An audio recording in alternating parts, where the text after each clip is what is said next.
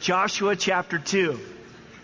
A prostitute, a harlot, we find in the lineage of Jesus Christ. Amazing, especially from a Jewish perspective, because Jewish men, some of them would pray. They had a real demeaning view, the wrong view of women, and they would pray, God, thank you for not making me a Gentile, a dog, or a woman.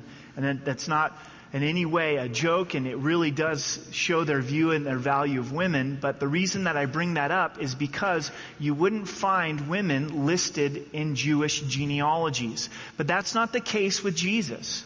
Jesus has 3 women that are listed in his genealogy, and one of them is Rahab, who's a Canaanite harlot.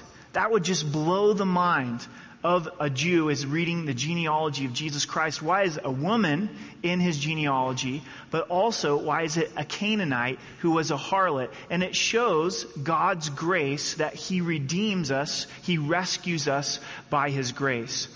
In Matthew chapter 1, verse 5, this is where we find Rahab's name. Salmon begot Boaz by Rahab. Boaz begot Obed by Ruth. And so Rahab, as she's rescued out of this lifestyle, she ends up marrying Salmon, and they have Boaz. Now, if you're a student of the scripture, this name Boaz probably rings a bell because Boaz marries who? Ruth. And Boaz and Ruth, they have Obed.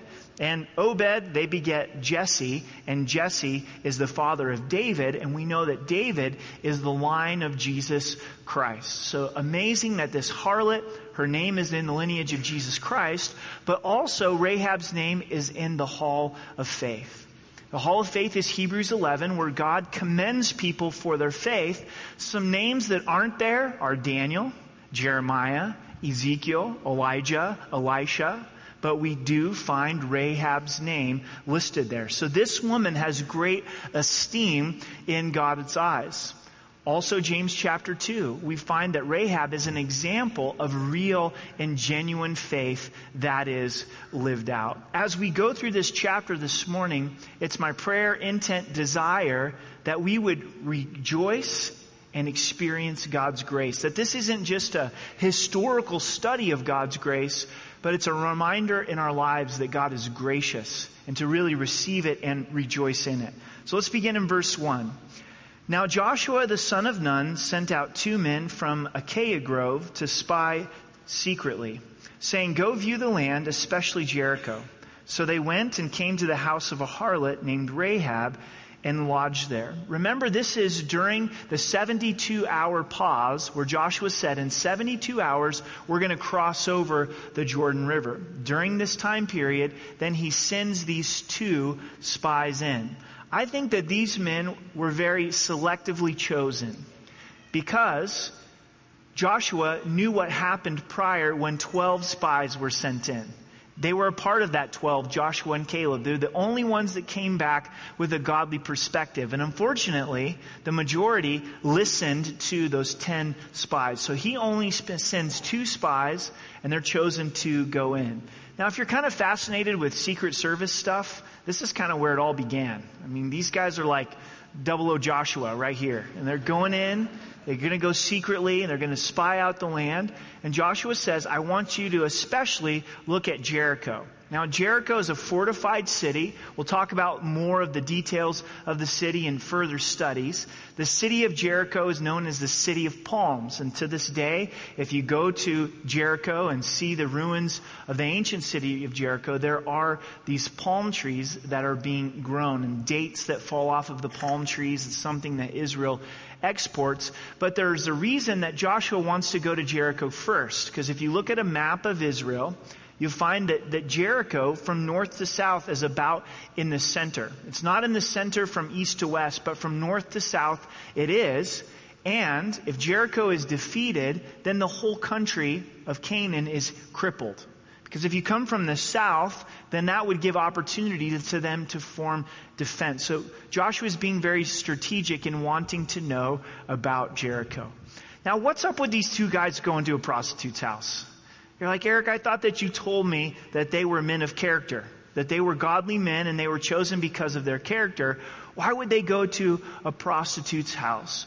I think that this is the ultimate cover for them, because what would foreign men do as they come into Jericho? It would not be uncommon for them to go and visit a prostitute. So these guys would fit right in. It wouldn't draw any attention to them for them to go to the house of a prostitute. There's nothing here that shows that they were acting in an immoral way, that there was any kind of sexual sin that was taking place. But what we do find is God's doing a work. That this isn't happen chance, that God's going to rescue Rahab out of this lifestyle. Now, church, Rocky Mountain Calvary gang, do you think that any gals grow up thinking, I want to be a prostitute when I grow up? I want to sell myself over and over, day after day. This is a desperate condition for Rahab. We don't know the story behind her life, but I'm sure that there was many things that led up to this point that ultimately caused her to go into prostitution, to have her financial needs, her economic needs met in this way. And God sees the depravity and sees the condition that she's in, is preparing her heart, and she's going to be rescued by God's grace. So verse 2, and it was told the king of Jericho, saying, Behold, men have come here tonight from the children of Israel to search out the country. So their cover is blown. The king of Jericho knows that they have come into Jericho, and specifically into Rahab's home. Verse 3, so the king of Jericho sent to Rahab, saying, Bring out the men who have come to you, have entered your house, for they have come to search out all the country. He says, bring them out. We've got these spies that are in your house. Now, what Rahab does from verse 4 to verse 7 is she risks it all by faith. She rescues, she saves these two spies. Then the woman took the two men and hid them. So she said, Yes, the men have come to me, but I don't know where they were from. And it happened, as the gate was being shut, when it was dark, that the men went out. Where they went, I do not know. Pursue them quickly, for you may overtake them. But she had brought them up to the roof and hidden them with stalks of flax, which she had laid in order on the roof. Then the men pursued them by the road to the Jordan, to the fords. And as soon as those who pursued them had gone out, they shut the gate. In these ancient cities, you would have these huge walls with one gate. And this gate was strategic to you knew who was coming in and out of the city. You would close the gate at night and also any time that you were being attacked. So Rahab says, oh, sorry, you just missed them. They did come to my house. I didn't know where they were from. So go out and you might be able to catch them. Meanwhile, she'd taken them to the roof, and you'd have a flat roof where you would take your flax or your wheat and set it out for it to dry. And then she hid these two men underneath the flax. Why in the world would she do this? I mean, she's risking everything. This is the enemy that's coming into Jericho to destroy and kill everybody inside of Jericho. The reason that she does it is because of faith. There was something stirring inside of her heart and her life where she wanted to change. She knew that the one true God was working.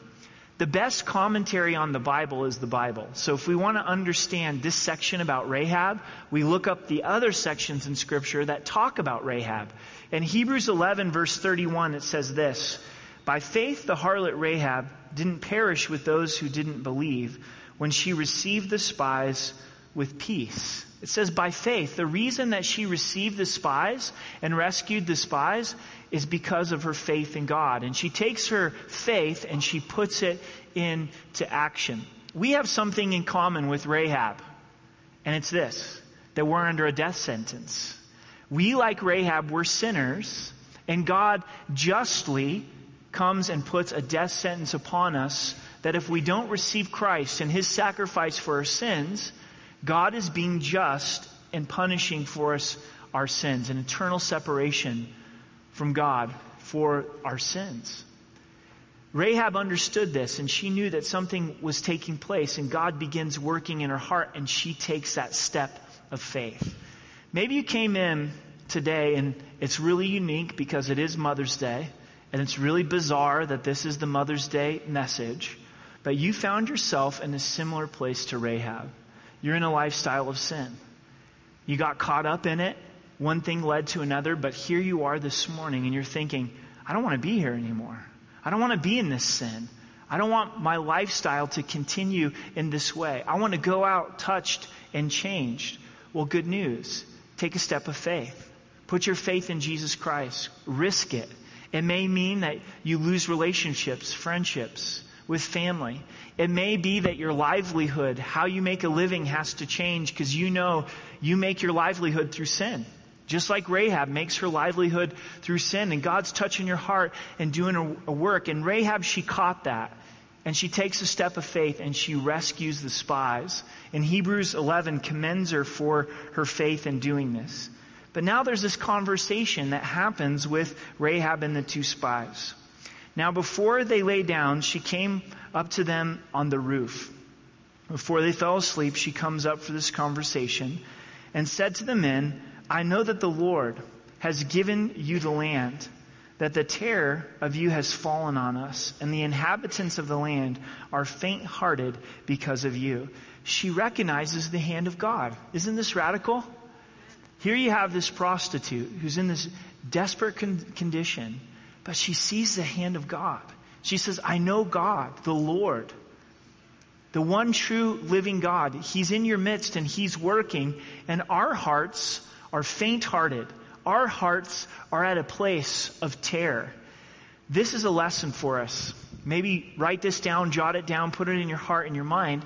If God is stirring you to take a step of faith, which I believe that He is, and that's why we're studying the book of Joshua, because God wants us to take steps of faith, we need to understand if He's leading us, then He's gone before us, and He's prepared hearts. He's already prepared the hearts of the Canaanites. They're already in a place of defeat.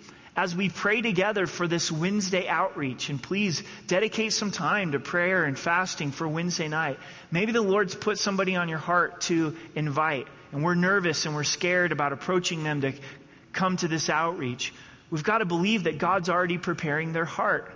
Maybe some of you couples are praying about having kids, and you know that the Lord is calling you to that. You've got to trust that the Lord's ahead of you, already making provision for that.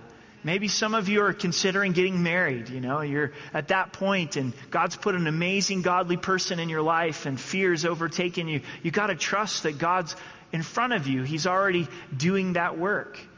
All kinds of different steps of faith. But how encouraging this would have been for the two spies, ultimately for Joshua and the whole multitude, that their hearts were already in a place of fear. When did the fear come upon the Canaanites? In verse 10, for we had heard how the Lord dried up the water of the Red Sea when you came out of Egypt, and what you did to the two kings of the Amorites who were on the other side of the Jordan, Sihon and Og, who were utterly destroyed. When the Red Sea parted and they walked across out of Egypt on dry ground, when Pharaoh and his army was destroyed as they chased the children of Israel through this pathway in the sea, then God collapsed the water upon them. That sent shock waves into the hearts and the minds of the Canaanites. This was 40 years prior. 40 years prior that the Red Sea was parted, but yet their hearts were still in a place of fear and being faint-hearted. The first generation that came out of Egypt, this generation's parents, oh, how they missed out. They missed out incredibly. They came to the land and didn't believe that God was big enough to defeat the giants and the walled cities. They weren't willing to enter into the battles, but God had already done the work. If they would have just taken the step of faith, if they only knew how the hearts of the people were faint and the heart of the giants were faint. How about these two kings?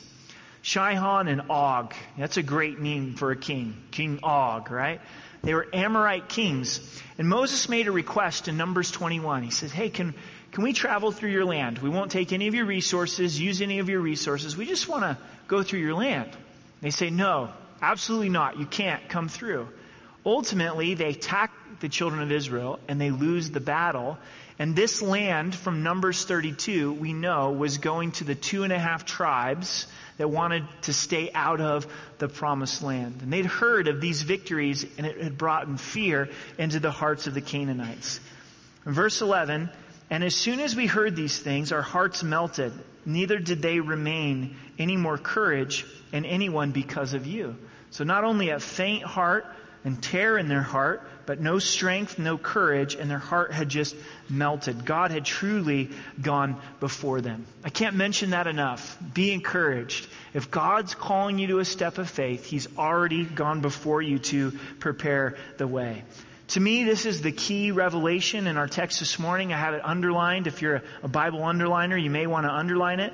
For the Lord your God, He is God in heaven above and on earth. Not only does Rahab recognize the hand of God, but she realizes who God is. She comes to the knowledge of God, that your God is the one true living God. He's God in heaven and He's God of earth. And she's living in a land that's just saturated with idolatry. Completely saturated with idolatry.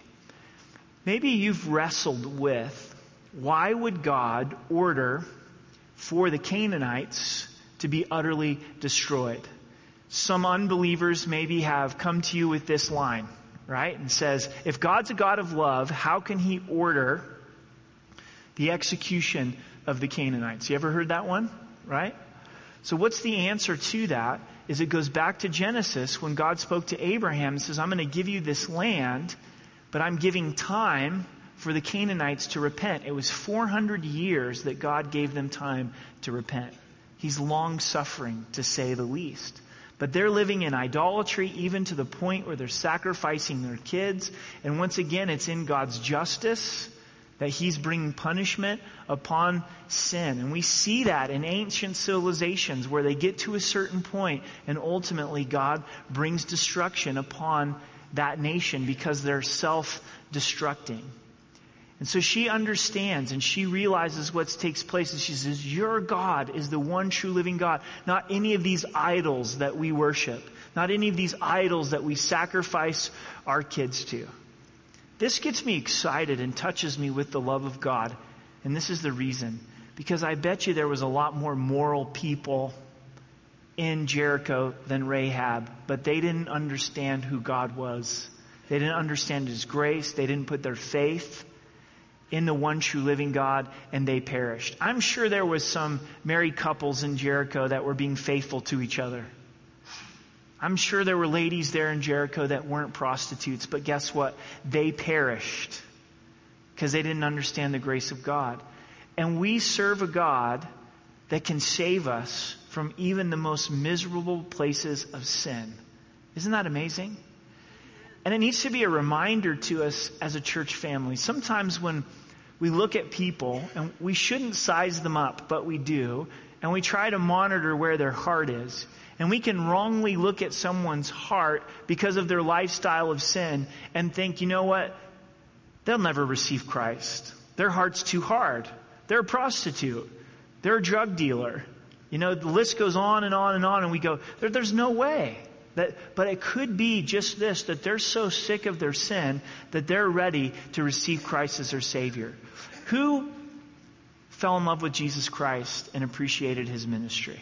It was the prostitutes, it was the tax collectors, because they realized that there was something wrong with their life, that they were messed up.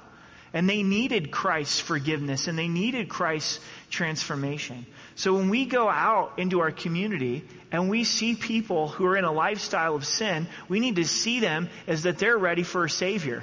And they may just be at that place where they're sick of their sin. She comes to this place of the knowledge of who God is, and transformation comes into her heart and into her life. And this conversation continues in verse 12. Now therefore I beg you, swear to me by the Lord, since I've shown you kindness, that you will also show kindness to my father's house, and give me a true token. She gets it. She's saying, I want you to commit by the Lord. You guys are followers of the one true living God. So commit by Him, swear by the Lord, and spare my father, my mother, my brother, my sisters, and all that they have, and deliver our lives from death. She's rescued the spies, and now she's asking that their lives will be rescued. So the men answered her, our lives for your lives. If none of you tell this business of ours, it shall be, when the Lord has given us this land, that we will deal kindly and truly with you. So they agree to what Rahab is asking. Then she let them down by a rope through the window, for her house was on the city wall. She dwelt on the wall. meaning she dwelt in the wall. The wall was wide enough, large enough that you could have a home inside of the wall. So she lets these guys down the window because the gate's already closed. So they've got to escape another way. But there's a continued conversation that happens first. And she said to them, "Get to the mountains, lest the pursuers meet you. Hide 3 days until the pursuers have returned. Afterward, you may go your way." She knows the habit of the search party. They go out for 3 days. If they haven't found who they're looking for, then they're going to come on back. So you guys go and wait for 72 hours, then you return home. Return back to the camp of Israel. So the men said to her, "We will be blameless of this oath of yours, which you have made us swear, unless when we come into the land, you bind this line of cord in the window, this line of scarlet cord in the window, through which you let us down, and unless you bring your father, your mother, your brothers, and all of your father's household to your own home." Let me ask you a question. Is there any time in Scripture where there's just coincidence or a detail that doesn't matter? Does every detail matter in Scripture? Absolutely. Is there a reason that it's a red rope, that it's a scarlet rope? Absolutely. This rope is going to identify that this is Rahab's house, so they know who to save. But is there greater significance? And I suggest to you that the red points to the blood of Jesus. The ultimate source of God's grace is the blood of Jesus Christ that rescues us from our sin. There's an unfolding message in the Bible of the sacrifice that Christ would pay for our sin. And Hebrews 9 verse 22, it says, "Without the shedding of blood, there's no remission of sin." God is just, like we talked about. So God can't just look at sin and go, "Oh, boys will be boys. That's what boys do. Oh, girls will be girls. That's what girls do. I forgive you." That wouldn't be just. There has to be a punishment for sin. Justice has to occur. So we find the first place of sin in Genesis with Adam and Eve. They sin against God. Here comes God to fellowship with them in the cool of the day. He says, "Where are you?" Not an angry father, but a heartbroken father. "Where are you?" God knows exactly where they are. This is an opportunity for them to repent. And here come Adam and Eve. And what are they wearing? Designer fig leaves, right? God's like, "Hey, what happened to your nakedness? Like prior to this, you were naked and you had no problem with it. There was no shame in your nakedness. It was a result of their sin." Now, I haven't tried it and I don't plan to, but from what I read, fig leaves are not really great clothing. Itchy, uncomfortable. God may have been sick and tired of Adam and Eve for their sin, but he shows grace, doesn't he? And he covers them and gives them adequate clothing. He kills an animal, and from the skins of that animal, he clothes Adam and Eve. That's the first time we see death in the Bible. It was a result of sin. An innocent animal had to die in order to cover their sin. Couldn't take away their sin, only covered it. So we see this blood has to be shed in order for there to be grace and there to be forgiveness. We move forward into Genesis 22. You know the story probably. Abraham finally has his chosen son, Isaac. All this time of waiting, God speaks to him and says, "Abraham, I want you to take your son, go to a place that I'm going to show you, and sacrifice your son upon the altar." Abraham, I'm amazed at Abraham by this, is that he did it. He got up right away the next morning, takes his son, journeys out and says, "My son and I were going to worship and we will return to you." First time worship's mentioned in the Scripture. It gives us an idea of what worship's all about. To present everything into God's hands. To surrender the most valued thing to us and put it in God's hands. Notice what Abraham said though. He said, "We will come back," but he knows he's going to have to sacrifice his son. Hebrews tells us he believed that God would raise his son from the dead if he had to sacrifice his son. So here he is, about ready to sacrifice his son. And Isaac's a smart guy, smart young lad. And he's like, I kind of see the wood here and I see the altar, but where's the sacrifice? And Dad kept looking at him weird. He's like, "Why are you looking at me weird? What's going to happen here?" And ultimately, Isaac takes that place upon the altar. And there's a ram that's caught in the thicket. And God stops Abraham from sacrificing his son. Where did this take place? What was the place that God showed Abraham? It was Mount Moriah, which is this ridge in Jerusalem with the Temple Mount leading to Golgotha, the place where Christ was crucified. Abraham called this mountain, the Lord will provide. This is the very place where God provided. He shed his blood. Jesus died on the cross for us. Abraham in this moment said, God will provide himself a lamb for the sacrifice, pointing to Jesus Christ. We go further on into the Old Testament and we find the children of Israel coming out of bondage. The last plague was Passover, and God says, take a lamb, get your family together, kill this lamb, and put the blood of the lamb on the door of your home, and judgment will pass over. Again, pointing to Jesus is the Lamb of God who was slain for our sin. When we apply it to the door of our heart, judgment passes over us. And then we go further into the law. And if you read the law, it's tedious, but it's worth doing. And you find sacrifice and sacrifice and sacrifice over sin. Difficult. I'm sure the family would bond a little lammy, and then dad blows it and has to take Lammy to the temple and sacrifice Lammy. And all the kids are like, Dad, where's Lammy? Oh, I sinned. I blew it. And we had to kill Lammy for my sin. Dad, why did you have to blow it? I mean, I loved Lammy. And here he is. And this happening over and over, this innocent slayed for sin. One day a year, the priest on the Day of Atonement would go in and make sacrifice for the whole nation, entering into the presence of God and putting blood on the mercy seat. So we have this progressive revelation throughout Scripture where you've got a sacrifice for a man, Isaac, the ram caught in the thicket. But then you have a sacrifice for a family, Passover. But then you have a sacrifice for a whole nation, the Day of Atonement. Then Jesus comes walking to John the Baptist at the Jordan River, and John cries out, "Behold the Lamb of God who takes away the sins of the world." Jesus hangs upon the cross and cries out, "It is finished." How can a just God save prostitutes? How can a just God save a sinner like me? How can a just God take people who are filled with sin and continue to struggle with sin and give us heaven and make us joint heirs with Christ because Christ's blood was shed? And this red rope, this scarlet rope, points to something greater, points to Jesus Christ. In the moment that Christ died, there was a great earthquake. The veil in the temple was torn too, significant, because this was the barrier from God's presence, that the high priest could only come into God's presence once a year. And now God is saying, because of the blood of my son, it's open access to God's presence. Church, you can come into the throne room of God as much as you would like, live there, dwell there, be in fellowship with the Lord. Amazing. So here's Rahab, and she's putting out her token of God's grace.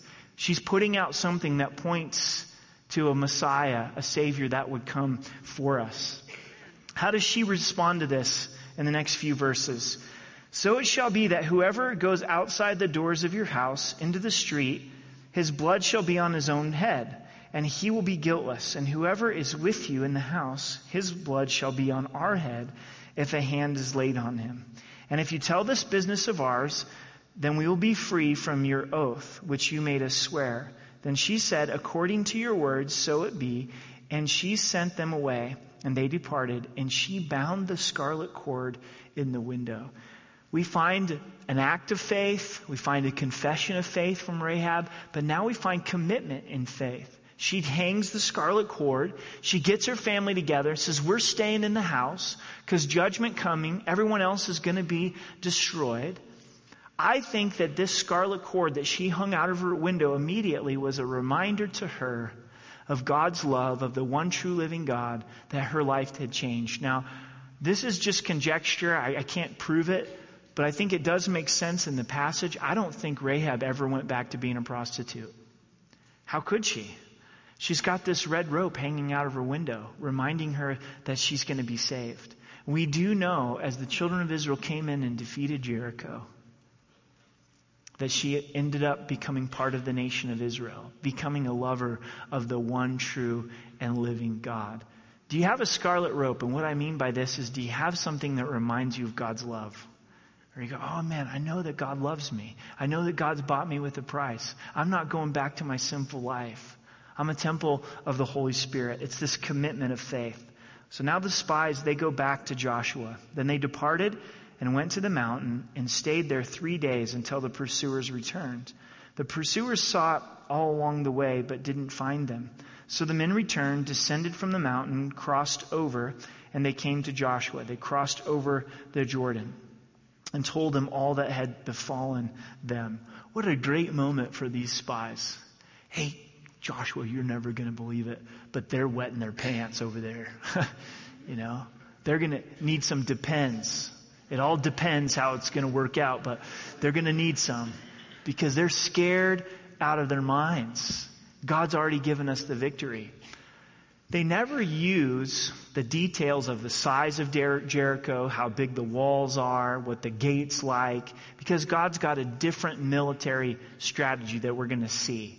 God says, you just walk around the walls, and the last day go around 7 times and shout, and I'm going to collapse these walls. But what they needed to know was the condition of the hearts of the Canaanites, that God had already brought about the victory. And this provided great strength for Joshua and the congregation of Israel. And they said to Joshua, truly the Lord has delivered all the land into our hearts. For indeed all the inhabitants of the country are faint-hearted because of us. Church, this morning, the reminder, the understanding is God is greater than our sin. He's greater than our sin. Rahab was messed up. She was living a terrible life of complete desperation. Heartbreaking to think of her life being like it was. And God loves her, forgave her, lifted her out of that place, rescued her by his grace. We need those reminders as a church that we're saved by grace through faith in Jesus Christ. We don't earn it. We don't deserve it. Rahab didn't work for it. She simply believed and acted out in that faith. And it's our faith in the finished work of Jesus Christ that he then brings his favor and grace and rescues us. And then we respond to that grace and we run after him. Jesus came to forgive us of our sins, and he grants that to us. But he also came to set us free, to not continue in the lifestyle that we're in before we met Jesus Christ. He has the power to forgive us, and he has the power to transform us. And what I desire and pray for in our church, that this would be a church that no matter where someone is coming from, we all are equal footing at the cross. Amen? So if a prostitute in our community comes in, she receives the grace of God the same way we all receive the grace of God. We're all sinners, and God loves everybody in our community. And we're seeing God do a radical work of saving sinners. But be reminded in your life, this isn't just someone else. This isn't just Rahab. This is me. This is you. This is us. We're sinful beyond hope, but God loves us and has forgiven us of all of our sin. And deep down inside of us, there's a little part that says, you know what? Well, I've got to earn it somehow. I've got to deserve it somehow. God really doesn't rescue this way in his grace. And no, it is the grace and the forgiveness of God found in the blood of Jesus Christ, found in the ultimate scarlet rope. And then it's our joy to respond to that. I don't think you had to try to coax Rahab after she came out of Jericho and saying, hey, don't go back to the Canaanites. Hey, don't go back to prostitution. She's like, this is great. I'm with the one true living God. I'm with the people who know the one true living God. Hey, tell me that part again about Moses and the burning bush. That's radical. We serve the great I am. Oh, that is neat. And all the things that she was learning and understanding about the one true living God. God's grace. And this morning as we close, is I know that God wants to bring salvation to hearts.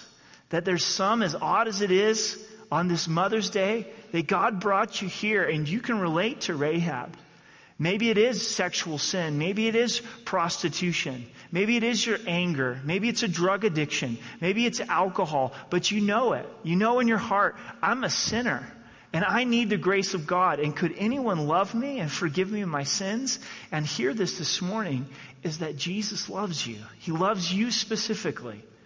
He died for you upon the cross. That's why he went to the cross, to pay the price for your sins.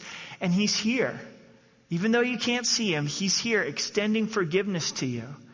If you'll take that step of faith and turn away from your sin, and acknowledge your sin and cry out, say, Jesus, save me and be the Lord of my life. I'm committing myself to follow you. Maybe it's not so much that you relate to Rahab in this sinful life, but you're sitting there pretty smug because you're going, I'm not so bad compared to Rahab. Well, those people perished. They perished because they didn't see their need for the grace of God. And we all need God's grace and forgiveness. If we take 3 swimmers, and they're going to swim across the Pacific Ocean. One's an Olympic swimmer, one's a high school swimmer, one's a doggy paddle swimmer. Okay? The doggy paddle swimmer doesn't make it very far, drowns in the Pacific Ocean. It's a sad story. It gets sadder because, the high school swimmer gets quite a bit farther, but still dies, drowns. The Olympic swimmer makes it even further, but still drowns. Do you get the point? We're all sinners. It doesn't matter if from a world's perspective you're a little bit more moral than this person over here. It's equal footing at the cross. If you know Christ right now in this moment, would you begin to pray for those that don't know the Lord, that God would touch their hearts? Let's pray together.